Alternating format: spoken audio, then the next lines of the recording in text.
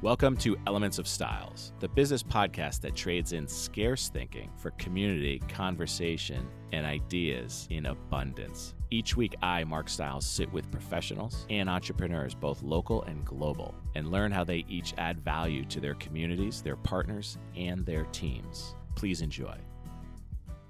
Hey, welcome back to Elements of Styles. Today, we're going to collaborate with the Dr. Joe Show, of which I'm a co-host. This was an amazing episode, and I really wanted to share it with you in case you hadn't already heard it. Please enjoy. Would you please introduce our guest for tonight? Oh, of course, Dr. Joe. Tonight, Dr. Joe, Mark, we have Dr. Stephen Tourjee.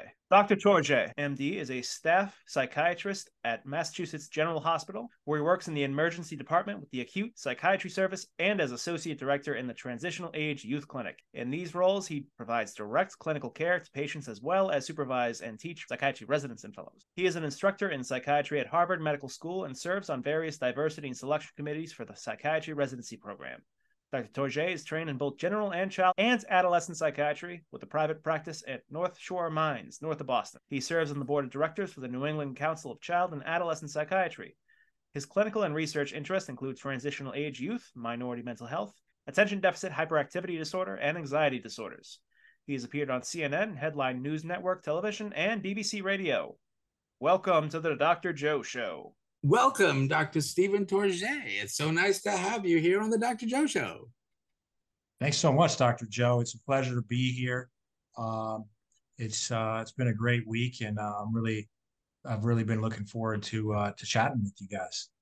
Yeah, me too. You're doing some really, really important, interesting work. I wonder whether you could just explain what transitional age youth is. And the reason I want to say that is because we've been doing different shows on the word transitional, which I think is a different genre. So tell us about transitional age youth.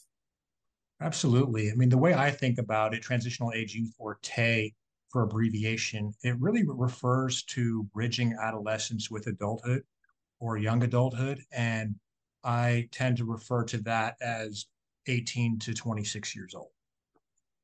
26? Wow. Yeah. I'm surprised. How did we get so old? Well, it seems like an older age, but the reality is, I mean, 26 is when most people start going off their parents' insurance and get on their own insurance plan. And, you know, the brain really doesn't stop developing until the mid to late 20s at most, when we're looking at the frontal lobe. And there's just a lot happening developmentally within this age group. We hear that, 18 years old, we're an adult, we're going to join the military, we're going to be living on our own, and legally we can do whatever we want. But the reality is, from what I've seen clinically and what we know socially, we're still trying to figure things out. It's very true, but it's really interesting that you mentioned the insurance part, because was that part of the criteria years ago? Because when I was training, there wasn't that 26-year limit. Yeah, I mean, not really. It's just that when you look at the literature, you'll see some people define this transition a little bit differently. But from what I've seen clinically, in terms of where people are developmentally, that's about kind of where we put that. But I think that, like, in many ways, you can see development continuing even beyond that. Well, that's for sure. I mean, we certainly are evolving and changing and adapting all the time. But I remember being, 18, 19, 20, and there definitely were very different pressures and concerns than, all these years later. So what are you seeing? What's happening in our kids? Yeah, no, that's a really good point. I think what we're seeing is that now, even when you look at societally, the average age that people are kind of launching from the nest is increasing. The average age of marriage in the United States has increased over the past several years, and a lot of people aren't getting married until mid to late 20s, whereas before it was early 20s. Um, really what we've focused on within transitional age youth is not just your standard psychiatric disorders, but looking at this phenomenon of a failure to launch, which kind of describes young adults that get stuck, right? They might still be living with their parents. They might be struggling to kind of launch from their home environment to really form their own independence. And this is really a distinct developmental entity. And a lot of people haven't really thought about age 18 to 26 as a distinct developmental entity, but it really is. Um, and it really deserves its own set of milestones. Agreed. So, failure to launch. Is there any correlation between what we call helicopter parenting and the failure to launch? I think that there's an association, and I'm glad you brought that up, Dr. Joe, because families can be very much involved in helping young adults and youth in general. And what we see that is that people are quick to blame the individual for this kind of issue, but the reality is that oftentimes it's a family-based issue. And just being a psychiatrist, a child psychiatrist as well, I try to screen for all sorts of disorders: ADHD, cannabis use disorder, depression, autism spectrum. And of course, we always want to do that to try to figure out, okay, what's going on that's making it hard to find a job or to be engaged in any kind of training or education. And in addition to that, we have to look at other factors, such as the family system, and as you said, helicopter parenting, things like that. Sometimes when we do too much for our kids, we end up overly accommodating, and that accommodation uh, makes some people less likely to be able to do it on their own.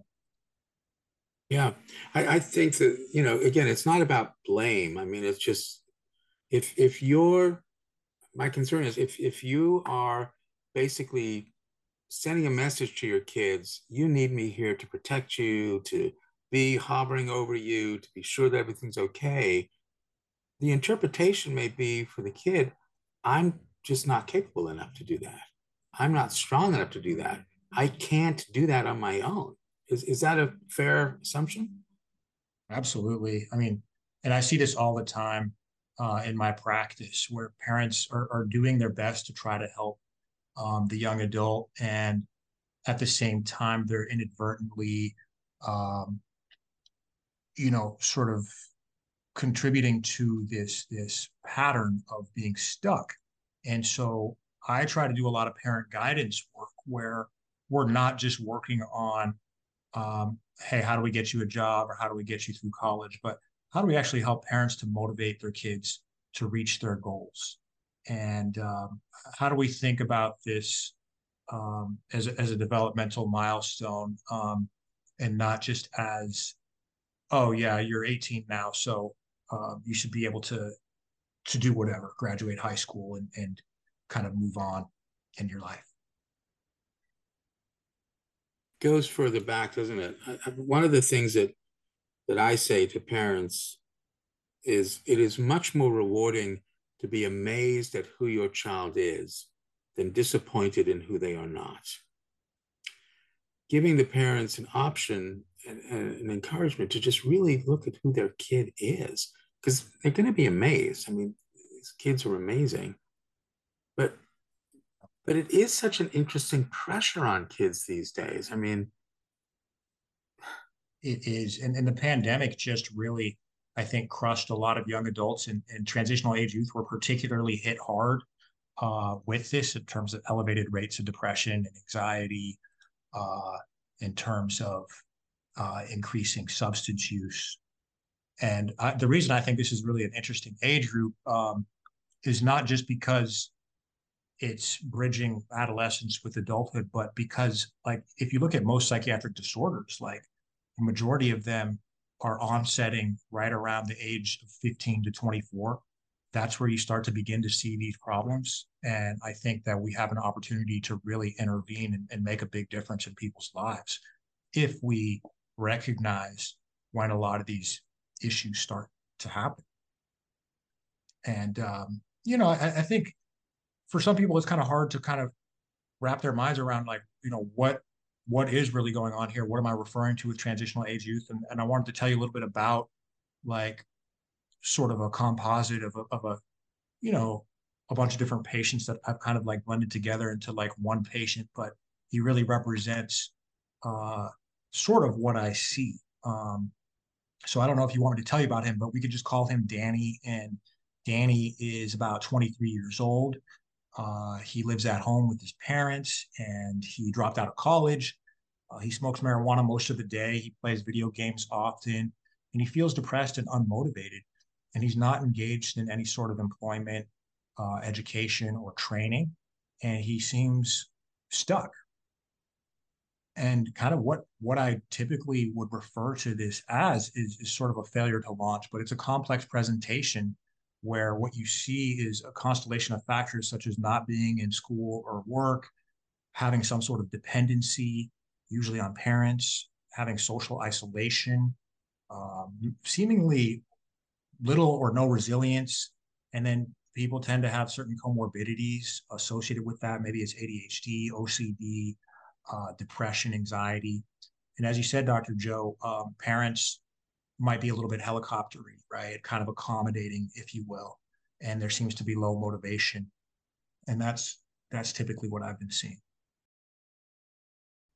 Looking back on this, is there a history of any of these kids being more bullied or teased as young kids in school? Or let's start with that.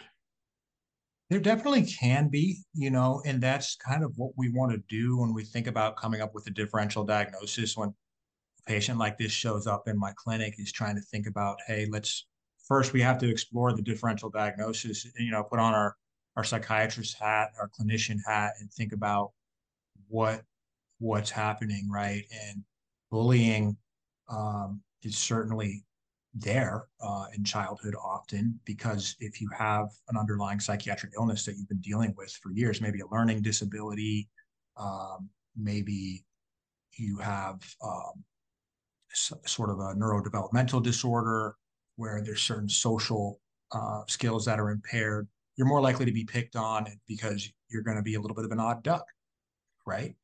In elementary school, middle school, and being picked on can lead to certain self-esteem issues. So that's one of the factors that we definitely look at. When I was working at Castle with these were adolescents with substance use issues, we found the majority of them had been bullied or teased.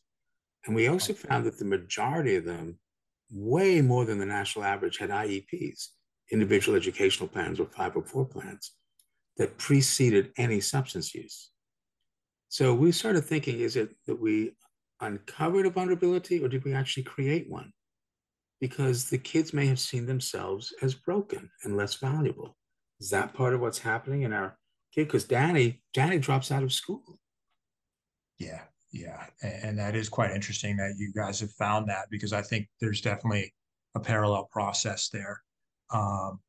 And when you are different in some way, or have sort of, a mental health issue that you're dealing with, and you're not feeling empowered to get the help that you need, sometimes that can result in being victimized. And that might lead you to cope with it in certain ways that are maladaptive, through substance use. But, in other cases I've seen, people aren't bullied. They're just struggling with something else. And after a while, they're starting to notice, they get through their IEP, they're getting all this help throughout school with their IEPs, their 504s. And then all of a sudden, they start to notice that their peers are moving on. They're getting internships in college and high school. They're no longer just working at the local grocery store. They're starting to get internships related to a passion, field of interest. And then that eventually leads to a job and getting your own apartment. And some of the transitional age youth are not necessarily getting that.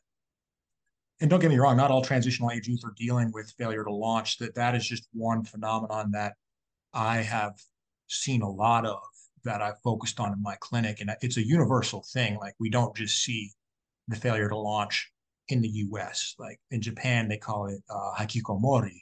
In Italy, it's bamboccioni. In England, they call it NEET or kippers. NEET stands for not engaged in employment, education, or training. And kippers is kids in parents' pockets eroding retirement savings.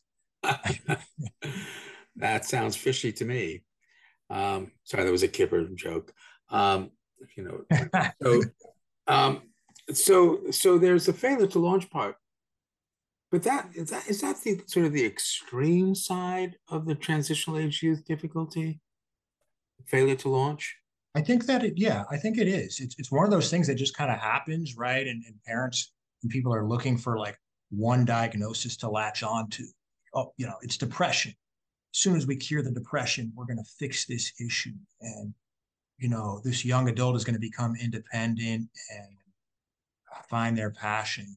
But the reality is that there's so much else going on there, that we have to think about everything else, and we have to think about what small changes can be made, and what bigger changes can be made, in addition to doing the standard things that we do as psychiatrists. In addition to just basic individual therapy and medication management, we have to think about other ways to solve this issue.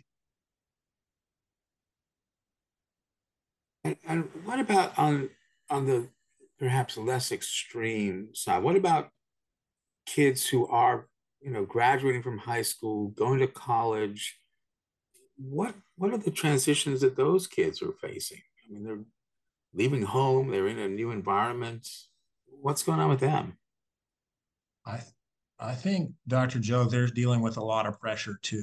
Um, and I think it's getting harder and harder uh, to feel successful with the way things are going, with the amount of debt that people are in, the cost of getting a 4-year degree.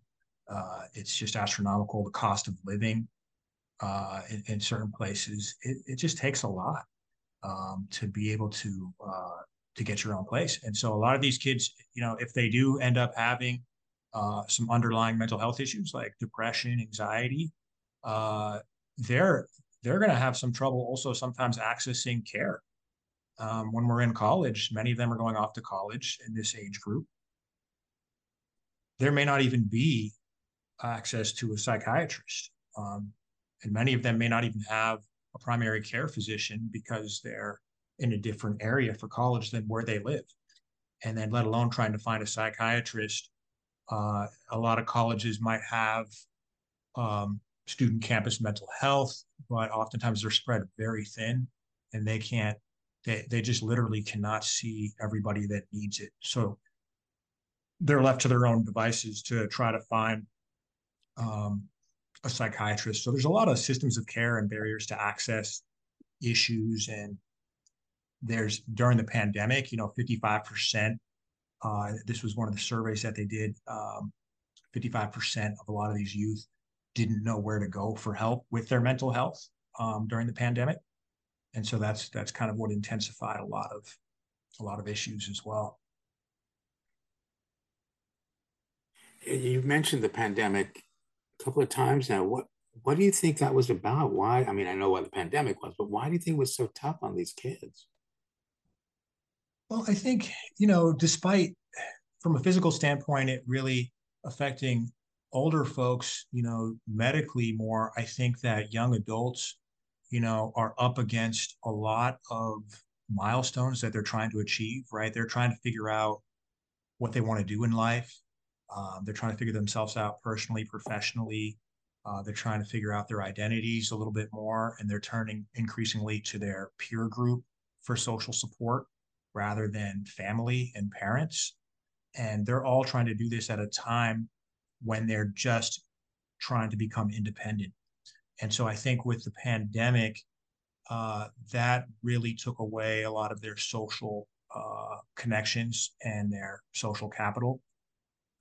trying to do classes from Zoom every day, being told that you can't hang out with your friends unless it's in very, very small groups, and not getting a real college experience. And that's for like the average young adult, but let alone if you had a pre-existing mental health condition, and then had the pandemic on top of that, that only intensified it further. And I think it contributed to a lot of resilience now that we've gotten through it, and gotten people vaccinated. But it was a pretty rough road for a few years. Well, I'd like to think that it at least threw a light on the normality of mental health. That it's okay to ask for help. It makes sense to get depressed, get anxious, get angry without it having to be pathology. People get some help. Yeah, yeah, definitely. I think people did get some help. I think it destigmatized in some ways the need for mental health, and we saw like just a surge of telehealth psychiatry companies, exploding, and I think it normalized working from home a little bit, especially for for men, and this allowed for a change in the way that we view things in terms of work-life balance. So I think there were some silver linings to it all, but we still have a long way to go. I agree. I think there was some absolute silver linings. We had Dr. Faber on from MGH talking about COVID and how the timing was just remarkable. How here we are finally normalizing mental health at a time where we don't have enough mental health workers to to manage it. So timing is everything. Mark, I'm just wondering, what do you think? You have some kids in this age group. I do. So I'm taking it all in and I'm listening, and and we guide folks with estate planning around this age category as well, and a windfall of inheritance at the age of 19 is not always optimal, right? But I'm thinking about those kids in that sandwich generation a lot, right? Where they're coming home and they can't really afford, and they're in their parents' house and they're under their roof, and they've attempted to be as independent as possible, but now they're coming back to almost taking a step back in the time machine, and they're in their parents' house. I mean, we've talked about the ancillary dwellings and the ability to have like a separate structure that's not under the roof of the parents, and it's an affordable option to have that quasi independence. But the debt it's real, and it makes it really challenging for kids. But the purposefulness of things is what I was thinking about. The kids that they start to lose their purpose, right? As it starts to slowly, the failure to launch is kind of a slippery slope, it feels like, Dr. Tourjee. Yeah, it is a slippery slope. And don't get me wrong, people that are living at home with their parents in their 20s, like there's nothing wrong with that. And a lot of people do, like maybe well into their, even 30 in certain communities. And that's not necessarily failure to launch. What I'm talking about is people that are stuck, who are really stuck in, living at home and not able to really have any sort of forward direction or independence, right? Where they are in a dependency state, where they're not in school or work, and there's the accommodating parent. So they might be, having their laundry done, ordering pizza for them, and they don't know how to, pay any sort of bills or understand kind of how to do laundry or any of those things. And that is kind of more of the failure to launch thing. So it is a slippery slope. But the good news is, there's treatment for it, and a multifaceted approach to treatment is key. And that's kind of what I like about this age group is, you still get to really work with the families, and the family work is critical. Collaboration with colleges, doing group work, doing parent guidance work.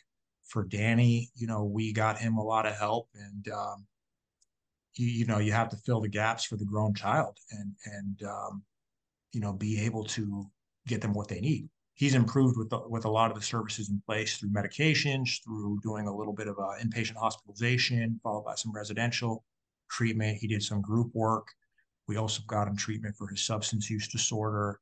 And he was able to get back to college and do very well, actually. So he's doing pretty well now.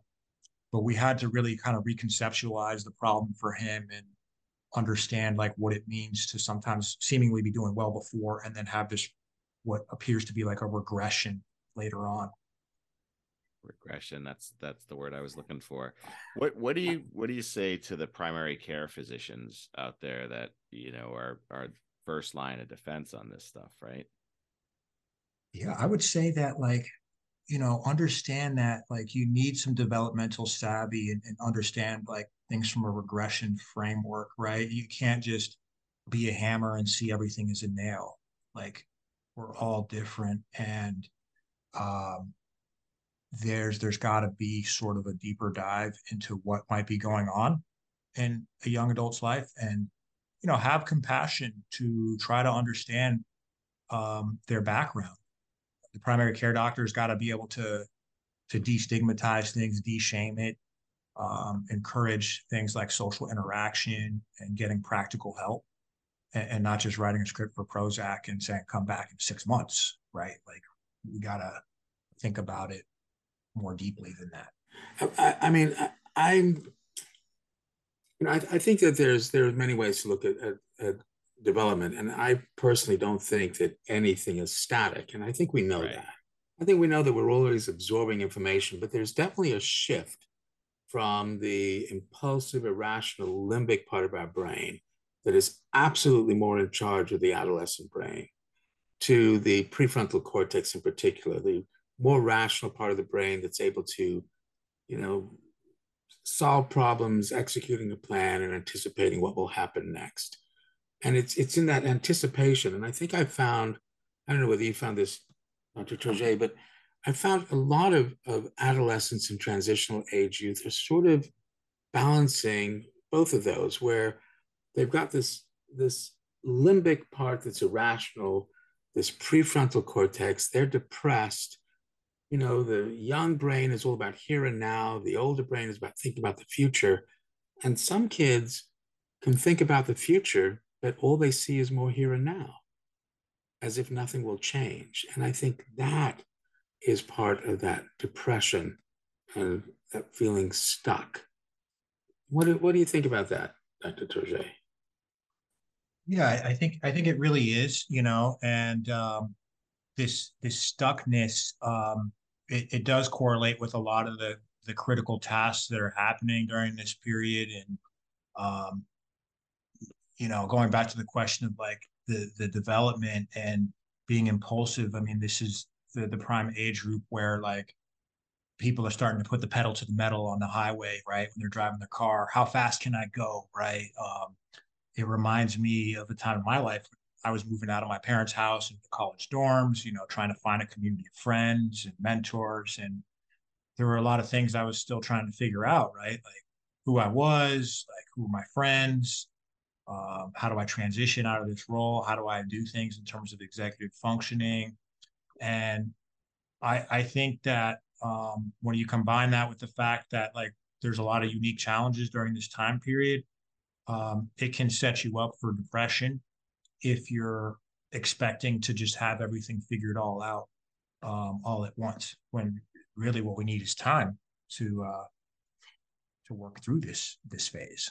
Is there a connection there that people with failure to launch have been beaten down and they think they're meant to make a decision, and if they don't, there's nowhere for them to go. They should just stay home and isolate, and maybe no one will notice. I think some of that is there too. You know, they're just struggling with other things underneath on top of it. But I think there is that fundamental pressure that they're supposed to know what they want to do. And when I think with some of my patients, you know, who have this issue, they're telling me, oh, I want to be a police officer, but I also want to be potentially a pilot. And I'm like, well, which is it? Because if you want to be a police officer, you know, you're going to need to, you know, to get certain physical training and you know, get certain certifications. But if you're talking about wanting to be a pilot, you know, that's very different. And I'm like, is he just saying that he wants to do these things because they're respected fields from what the common person will think, or does he really want to do these things? And so I have to think about that as well. You know, how much do people really want to do this, or are they just not really sure? And what they need is more time to brainstorm and think about what their true passions are and how that aligns with their skill set.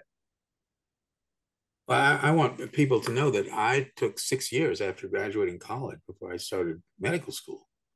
You know, I mean, I had a career in theater. I was a writer. I did all sorts of things. Eventually wound up working in a lab, and you know, that was the path, was to be able to explore these things. And I remember sitting on the roof of a dorm with my best friend Adam at the time, still my best friend, and we both were looking out. We were seniors in college, and we both agreed we didn't want to live a life of what ifs.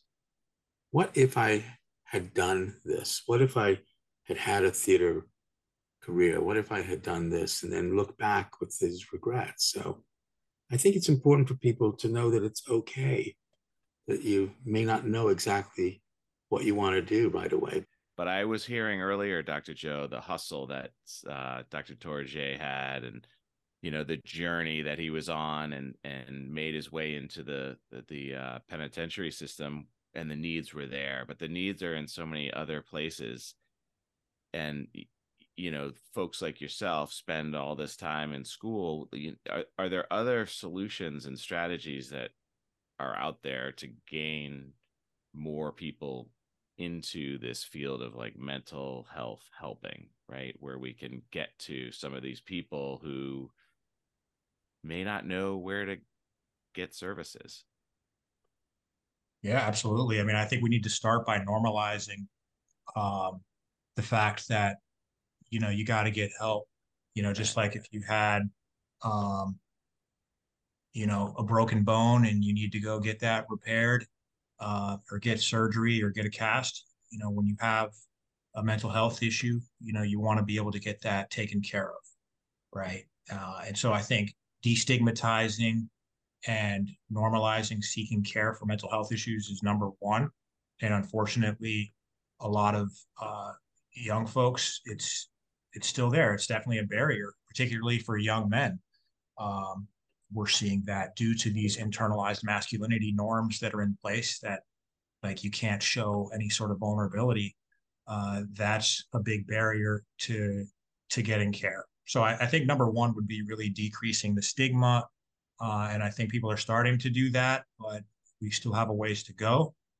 And then there's also issues related to supply and demand of providers and the number of people seeking treatment. And we have to be able to get more comprehensive treatment and start collaborating, not only with hospitals, but with colleges, doing more outreach, with mentorship organizations like Big Brothers Big Sisters. I've done some talks for them as well, um, to partner with people that may not necessarily be psychiatrists, but primary care physicians, therapists, life coaches, peer mentors, getting into other fields where you can still make a big difference, talking with the schools. These are ways in which we can like permeate mental health, even getting into places like barbershops. I recently did a talk at a church, a Pentecostal church, on trying to decrease stigma. And it's definitely alive and well there. And I think we have to think about how to talk about mental health in some of these other community-based organizations as well, including faith-based organizations, getting into the churches, getting into barbershops, getting into schools, and trying to normalize it. Yeah, and I think that will potentially attract people into the field, because Right. there's one thing to ask, I need help. But if there's still that stigma that the people who need help are really scary and kind of dangerous, why would you want to go into that field? And of course, that's not the case. I mean, we sensationalize people who have hurt other people and say they have a mental illness and it's danger. Why would you want to go into a field like that? But that's not the majority of cases. So I do think we have to not just normalize mental health, but that it is an incredibly rewarding profession. It is, for me, it is the greatest honor and privilege to be working with someone in their time of need. I mean, what could be more amazing than that? You know? For sure. It is an amazing field. It's very rewarding to be able to form a connection with somebody and help them therapeutically. And, it's an opportunity to really get to know somebody on a deeper level and make a difference. And I think when you get somebody that you can build that trust with, it allows you to really, really help them. And that really is what the IM is trying to do. The IM approach is basically saying we're all doing the best we can. If you don't like it, you can change it. But we're talking a lot about transitional age youth, but the reality is we're always in a potential transition. We're always potentially moving from one part to another, one place to another. But you don't need to think that means you're broken. The IM is saying we're influenced by four domains: your home domain, your social domain, the biological domain of your brain and body, and the IC domain. How do I see myself? How do I think other people see me? We're interested in what other people think or feel. We call that empathy. But come on, what we really want to know, what are you thinking about me? And that drives us, the need to feel valued. Everybody has the same need. And we can do that for each other. So because these four domains interconnect, a small change can have a big effect. We don't need to change everything. Dr. Tourjee, what small change can you recommend to our listeners based on our topic for tonight? I think, one thing we can start doing is um, really seeing that we're all in the same boat, and to start recognizing that um, we're not perfect, right? So um, stop thinking that everything needs to be figured out all at once, and be more kind of self-compassionate. And I think by viewing yourself as imperfect, and understanding that, like, we need to be able to accept help. I think that's a small change that we can make, is understanding that we're all vulnerable in our own ways. And by viewing ourselves as more vulnerable in certain ways, we're more likely to accept help. So I think the small change is really just being able to view ourselves in a way that allows us to accept that help. And I agree. I think, it's saying you're doing the best you can. I mean, this is your current maximum potential. If you don't like it, you can change it. It's interesting that imperfect also begins with I am. Maybe that's just a coincidence, but it's also I am perfect. But it doesn't mean that you have to be the best at everything. It doesn't mean that in every one of the domains, if you're not the best, then somebody else is. That's not what the I am is about. It's saying relax. It is more important to be reflective than reflexive, more rewarding to wonder than to worry. Here are the domains. Here's your roadmap. So I agree. I think that, that small change of saying it's okay to be who you are. That doesn't mean that you're a failure. When you're vulnerable, more likely than not, there's somebody there to help you. And that's huge for us in our society. We don't like to ask for help, because we worry people will see us as broken, less valuable. Exactly. So, yeah, I think that's a really important small change that we can make. The second truth of the I am, because everyone's interested in what you think or feel about them, which has an effect on their biological domain, because it feels different when you feel respected or disrespected. And you are part of someone's home or social domain. This means you control no one, but you influence everyone. You get to choose the kind of influence you want to be. Dr. Stephen Tourjee, what kind of influence do you want to be? What kind of influence do I want to be on others? Take your choice. I'm a psychiatrist. I get to ask these open-ended questions. Yeah, well, the kind of influence that I want to be or have is one in which um, I'm kind of like, a mentor to some, not to everybody, but to some, and to enough people to really be able to make a difference in their lives. And I think that I used to think that like everyone I interacted with or my patients that I would need to be able to help all of them and uplift them. But I think the reality is that um, having sometimes a small influence can be really really impactful on somebody's life. And sometimes you're really helping somebody a lot more than you think simply by being there with them and hanging in there with them, therapeutically. And I think that's the kind of influence that I want to have, is sort of long-term influence. That's why I'm so interested in psychotherapy, is because I like having those longitudinal relationships with people where we're kind of building something great over time, whether it's supportive or cognitive behavioral. And it's kind of why I like working with this population as well, because you can really help them launch. And so I like having that positive therapeutic relationship, and that's kind of the type of influence that I like to have. My guess is that you've been influencing many people, not just Danny. What's that like for you to realize that that's happening? Um, it's really rewarding, like you can't put a price on that, and I think that that's what keeps me going back on some of those longer days. When you're tired or sleep deprived, or I have a newborn at home now. Well, she's technically 11 months now, and Congratulations. so thanks. Sometimes I'm like, oh, I just need to be back at home right now, but I'm like still, seeing someone late into the evening, and I'm like, this is great. I'm learning about how to really work with somebody, and I'm making a difference in their lives. And you get a lot out of that too, especially when you see that they're starting to appreciate it too, and that it is making a difference, even if it's a small difference. And I get satisfaction out of that. I think that's really powerful, and you don't get to see that in a lot of other fields.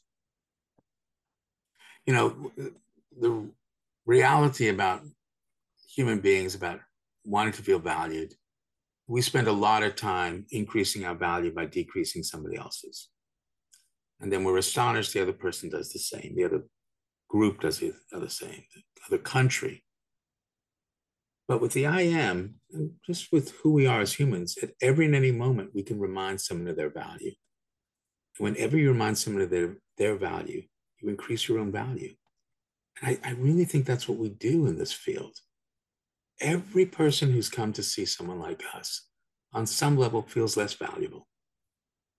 And we just have that remarkable opportunity and privilege of simply reminding them of their value.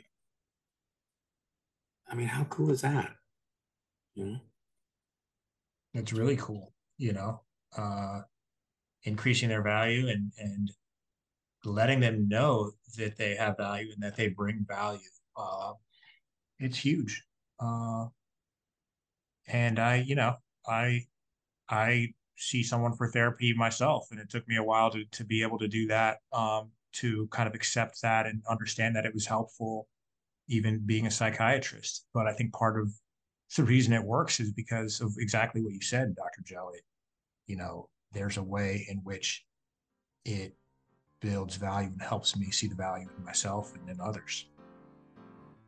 That's who we are as human beings. We have that potential to do that at any and every moment. That's what we're trying to do here on the Dr. Joe Show. To remind you of your value, folks. You don't need to be perfect. You're in an I am. Dr. Stephen Tourjee, thank you so much for being on the show tonight. Really appreciate it. It's been awesome. Thank you. Yeah. Thanks for having me. It's a pleasure. Tom, Mark, I will see you next week. Good night, everyone. Hey, thanks for joining us today. If you enjoyed the show, be sure to subscribe on your platform of choice for a new episode each week, and share this with everyone and anyone. If you have any questions or comments, or have an idea for another guest, feel free to shoot me an email at mstiles@stiles-law.com. That's MSTILES @stiles-law.com. And if you are a real estate professional, be sure to check us out on our private, exclusive Facebook page, The Real Estate School at 892, for content and Massachusetts continuing education opportunities. Be well, folks. This podcast is being provided for informational purposes only. The podcast is not a comprehensive overview of the subject and is not intended to provide legal or financial advice or an endorsement of any product or business. The views expressed by podcast guests are their own, and their appearance on the podcast does not imply any endorsement of them or any entity they represent. Please seek legal, financial, or tax advice before taking any action on the matters or products discussed herein.